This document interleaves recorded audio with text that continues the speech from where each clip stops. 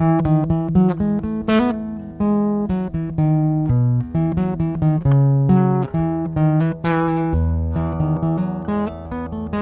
the morning, my friends, how are you today? Welcome to St. Mark Bemidji's podcast. This is the podcast Abraham Lincoln would have listened to if he had paid his internet bill. If you like our podcast, you can subscribe to it on your phone or computer and listen to us 4 times every week. If you're an avid YouTube video podcast person, you can also click the little bell and be notified the moment a new podcast is published. You can also share it with a friend. If you look in the podcast description on the app that you're using right now, in every episode, there's a share link for you to email or text to a friend. I've tried to make it really obvious. Let me know if it isn't at john.kirk@stmarksbemidji.org. I've been told by a number of pastors that if you want people to come to your Bible study, offer a class on the end of times. People love to think that there's some sort of secret message in the numerology or a clever turn of phrase that, if read just right, will give the key to the date and time where this crazy merry-go-round of a world will come to a stop. If you're looking for a puzzle with a disappointing end, by all means, keep looking. Because it's not about the sudden stop at the end. It's about how you live your life along the journey. Will you chase after money, fame, power, or any number of other distractions that this world offers up? They are shiny as a diamond for a moment. But a man far wiser than I could ever hope to be already looked into these things and wrote down the results for us in Ecclesiastes 2. All of it is meaningless, a chasing after the wind. Later in chapter 12, he summarizes in part, "Fear God and keep his commandments, for this is the duty of all mankind. For God will bring every deed into judgment, including every hidden thing, whether it is good or evil." And we can't possibly hope to keep all the commandments in our sinful state, but thankfully, Jesus has done it all for us, and he took that judgment that we deserved on himself. And we live with his help the best we can in those commandments, because we are grateful for what he has done, and because we know that he wants the best for us. Today we look at Matthew 25 and the parable of the really late night wedding party. I won't spoil it for you. I've already rambled on long enough. Let's listen to today's devotion. In the name of the Father, the Son, and the Holy Spirit. Amen. My text is recorded in Matthew chapter 25, verses 1 to 13. Then the kingdom of heaven will be comparable to 10 virgins, who took their lamps and went out to meet the bridegroom. 5 of them were foolish, and 5 were prudent. For when the foolish took their lamps, they took no oil with them, but the prudent took oil in flasks along with their lamps. Now, while the bridegroom was delaying, they all got drowsy and began to sleep. But at midnight there was a shout, "Behold, the bridegroom! Come out to meet him!" Then all those virgins rose and trimmed their lamps. The foolish said to the prudent, "Give us some of your oil, for our lamps are going out." But the prudent answered, "No, there will not be enough for us and you too. Go instead to the dealers and buy some for yourselves." And while they were going away to make the purchase, the bridegroom came, and those who were ready went in with him to the wedding feast, and the door was shut.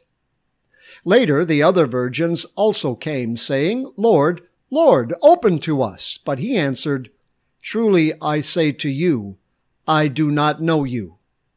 Be on the alert then, for you do not know the day nor the hour." This is my text. In the name of Jesus, Amen. All 10 virgins went out to meet the bridegroom.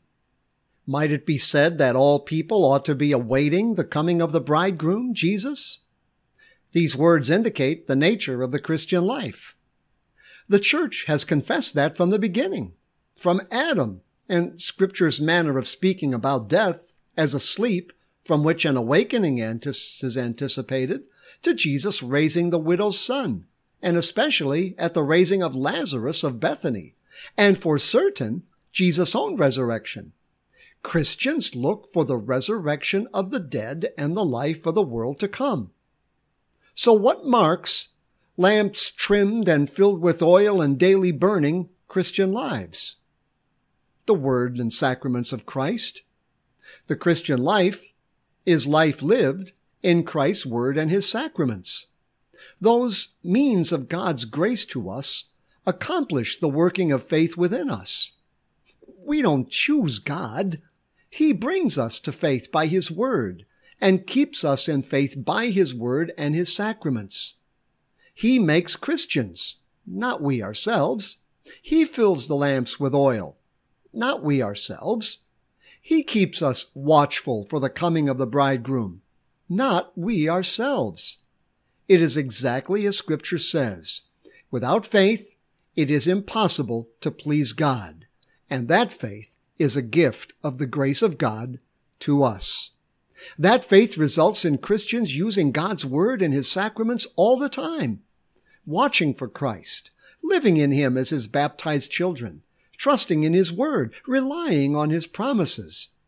That faith results in wise virgins who love neighbor as self, who cultivate the fruits of the Holy Spirit and a forgiving spirit in their lives, to being a godly husband or wife, an obedient child, a godly worker, godly and law-abiding citizens, and delighting in the commandments of God. And why not? For when the bridegroom does come, the wedding feast begins, where there will be no more hunger or thirst, but righteousness.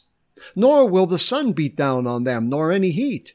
For sin and its consequences are wiped away. For the Lamb in the center of the throne will be their shepherd, and He will guide them to springs of the water of life.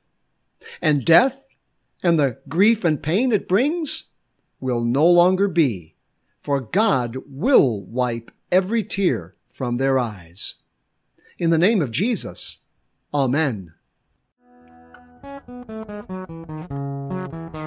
That's all there is for today, but we are so happy you took a few moments out of your busy day to listen to God's Word with us.